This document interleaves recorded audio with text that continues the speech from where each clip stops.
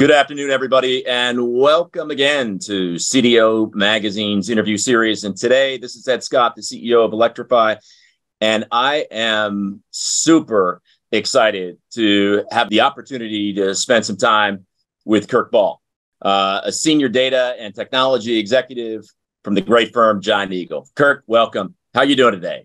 I'm doing great. Thanks, Ed, for spending some time with me. And it's also not only the end of our quarter, it's the end of our fiscal year. So we've had the countdown going now for a couple of weeks and trying to wrap lots of things up, just like I'm sure you are.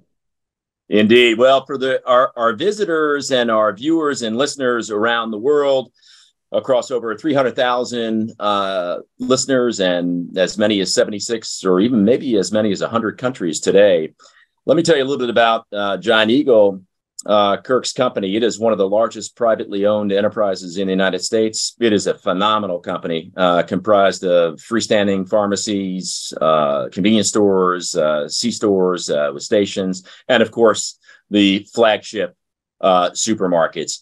It is a phenomenal company. For those who don't know it, I would urge you to go check it out on the web. And Kirk is going to tell you a little bit about it, but maybe what you could share with us to start off with before we get into it today, Kirk, maybe just share with the viewers and listeners a little bit about your background, because it is phenomenal.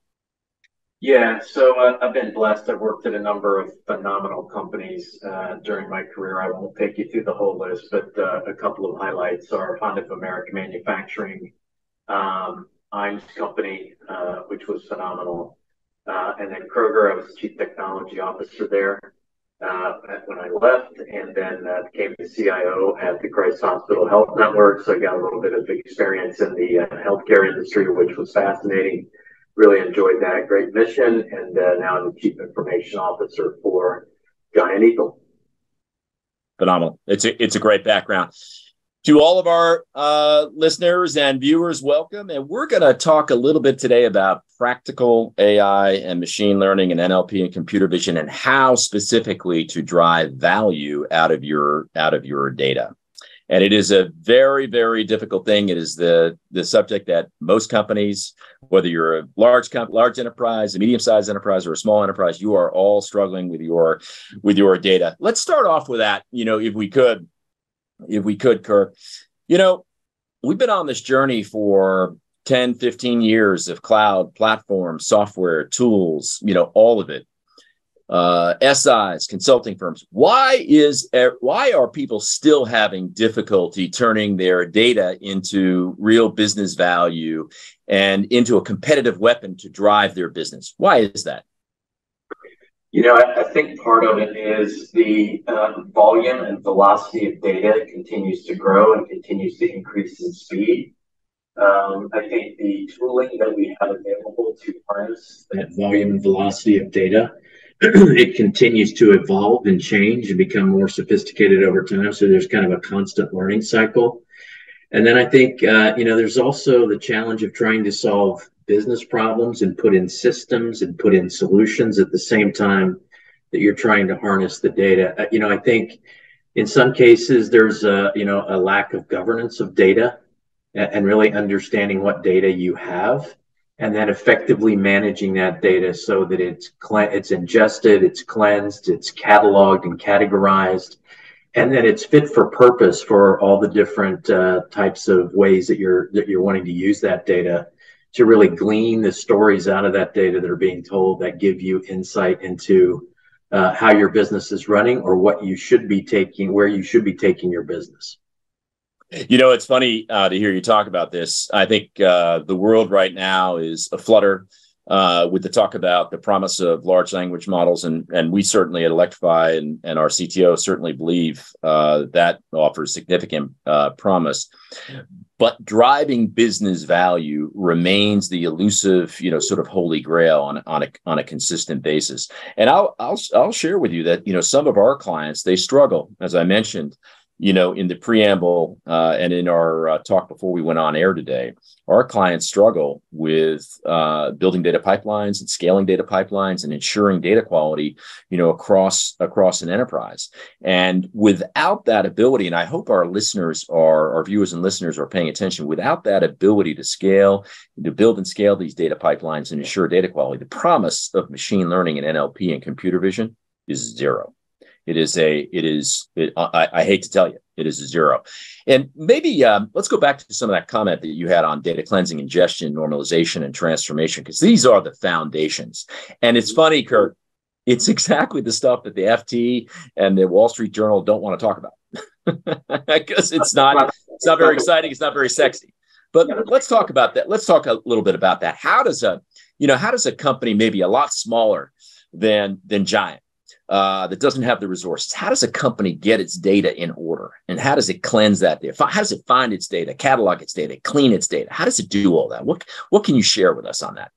Yeah, look, I think there's some really good principles that even a company our size that we use. Look, at some point you don't have necessarily all the expertise in the world to handle all these different aspects of gathering data, ingesting data, designing pipelines, cleansing the data, cataloging it, preparing it for egress into an analytics platform or into an AI platform, into a large language model per se.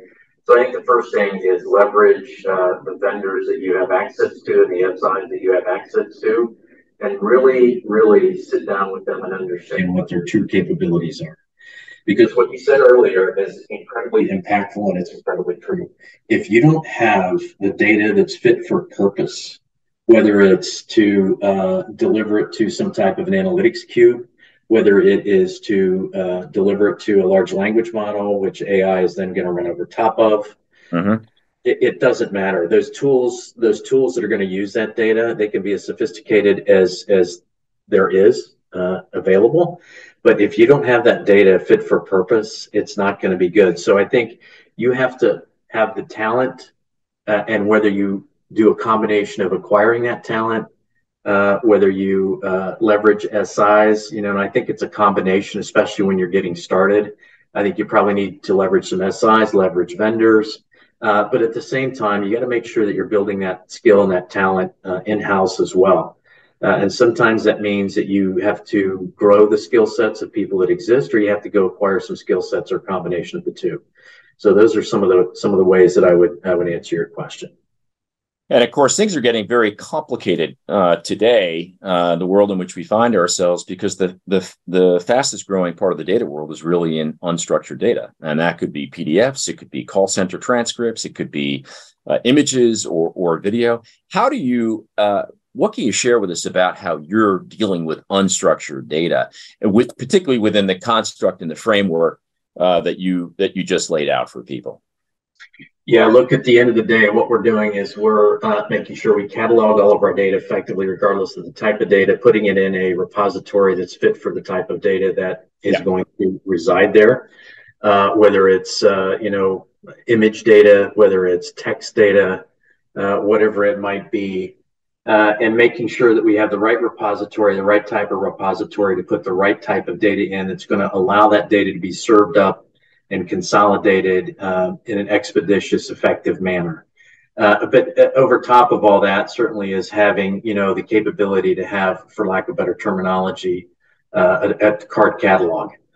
You have a semantic layer over top of that data that allows you to understand where your different types of repositories are and how to link them together into a semantic layer type of capability, so that you can start to link those sets and those different types of data together logically in the way that they're used in the business.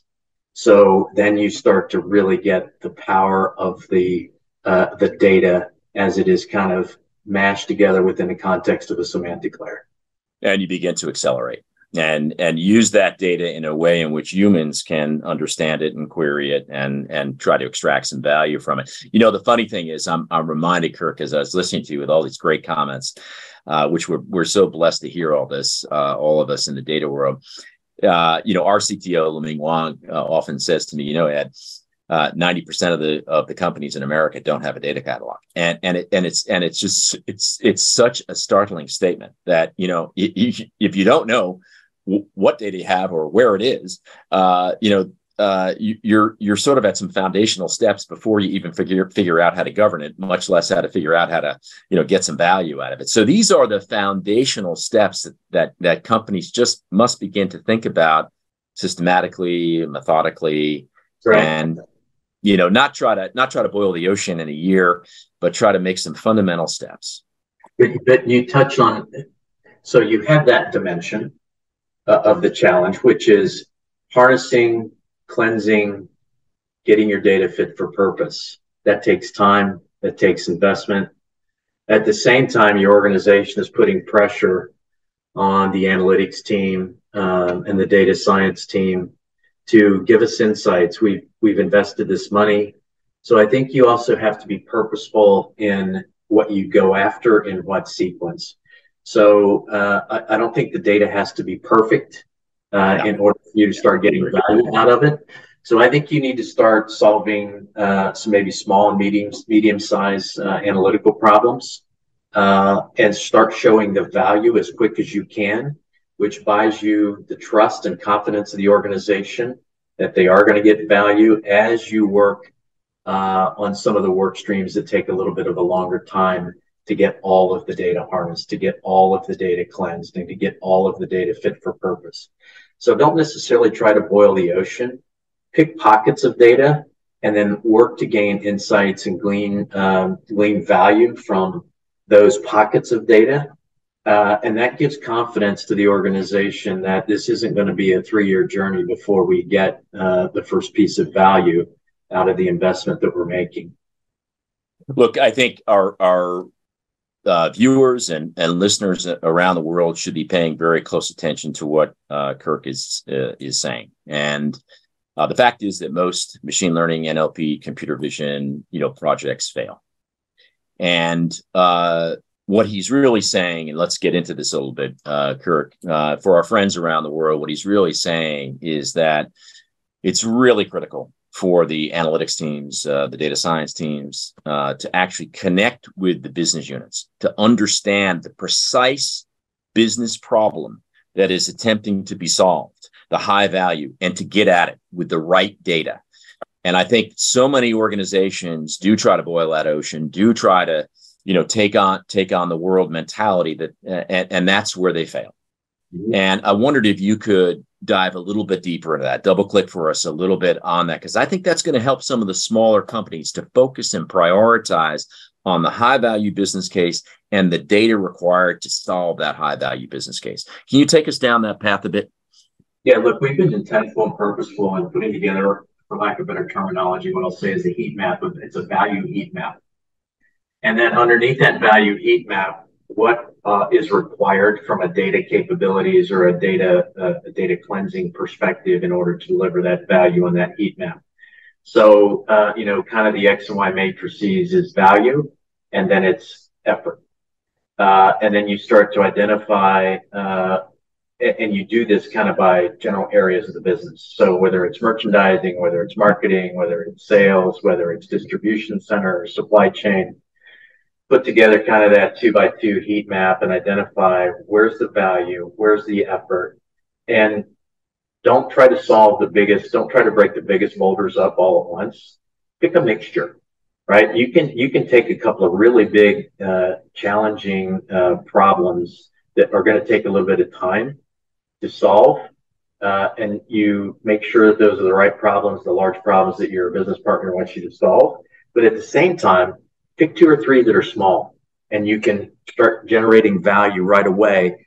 That gives them patience to see they start to get some value from those smaller effort initiatives that still have value, that are on their roadmaps. At the same time, that gives them patience.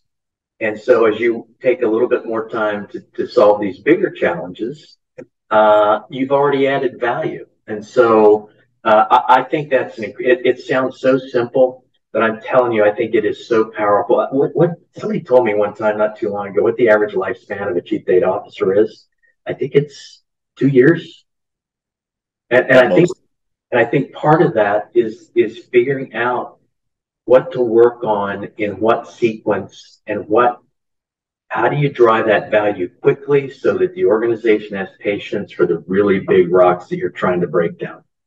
Kirk, I want to thank you. And I hope that our viewers around the world, our listeners, we'll go back and reflect on this and maybe view it a couple of times and listen to what Kirk is saying about how to be successful, how to drive data, how to get value, business value out of the data, because that's what's going to matter in the world going forward, the complicated world that we're in today. And I think it is just incredible advice. Thanks, Ed. It was you did a great job, and it was a pleasure to spend some time with you. Thank you. You're most welcome.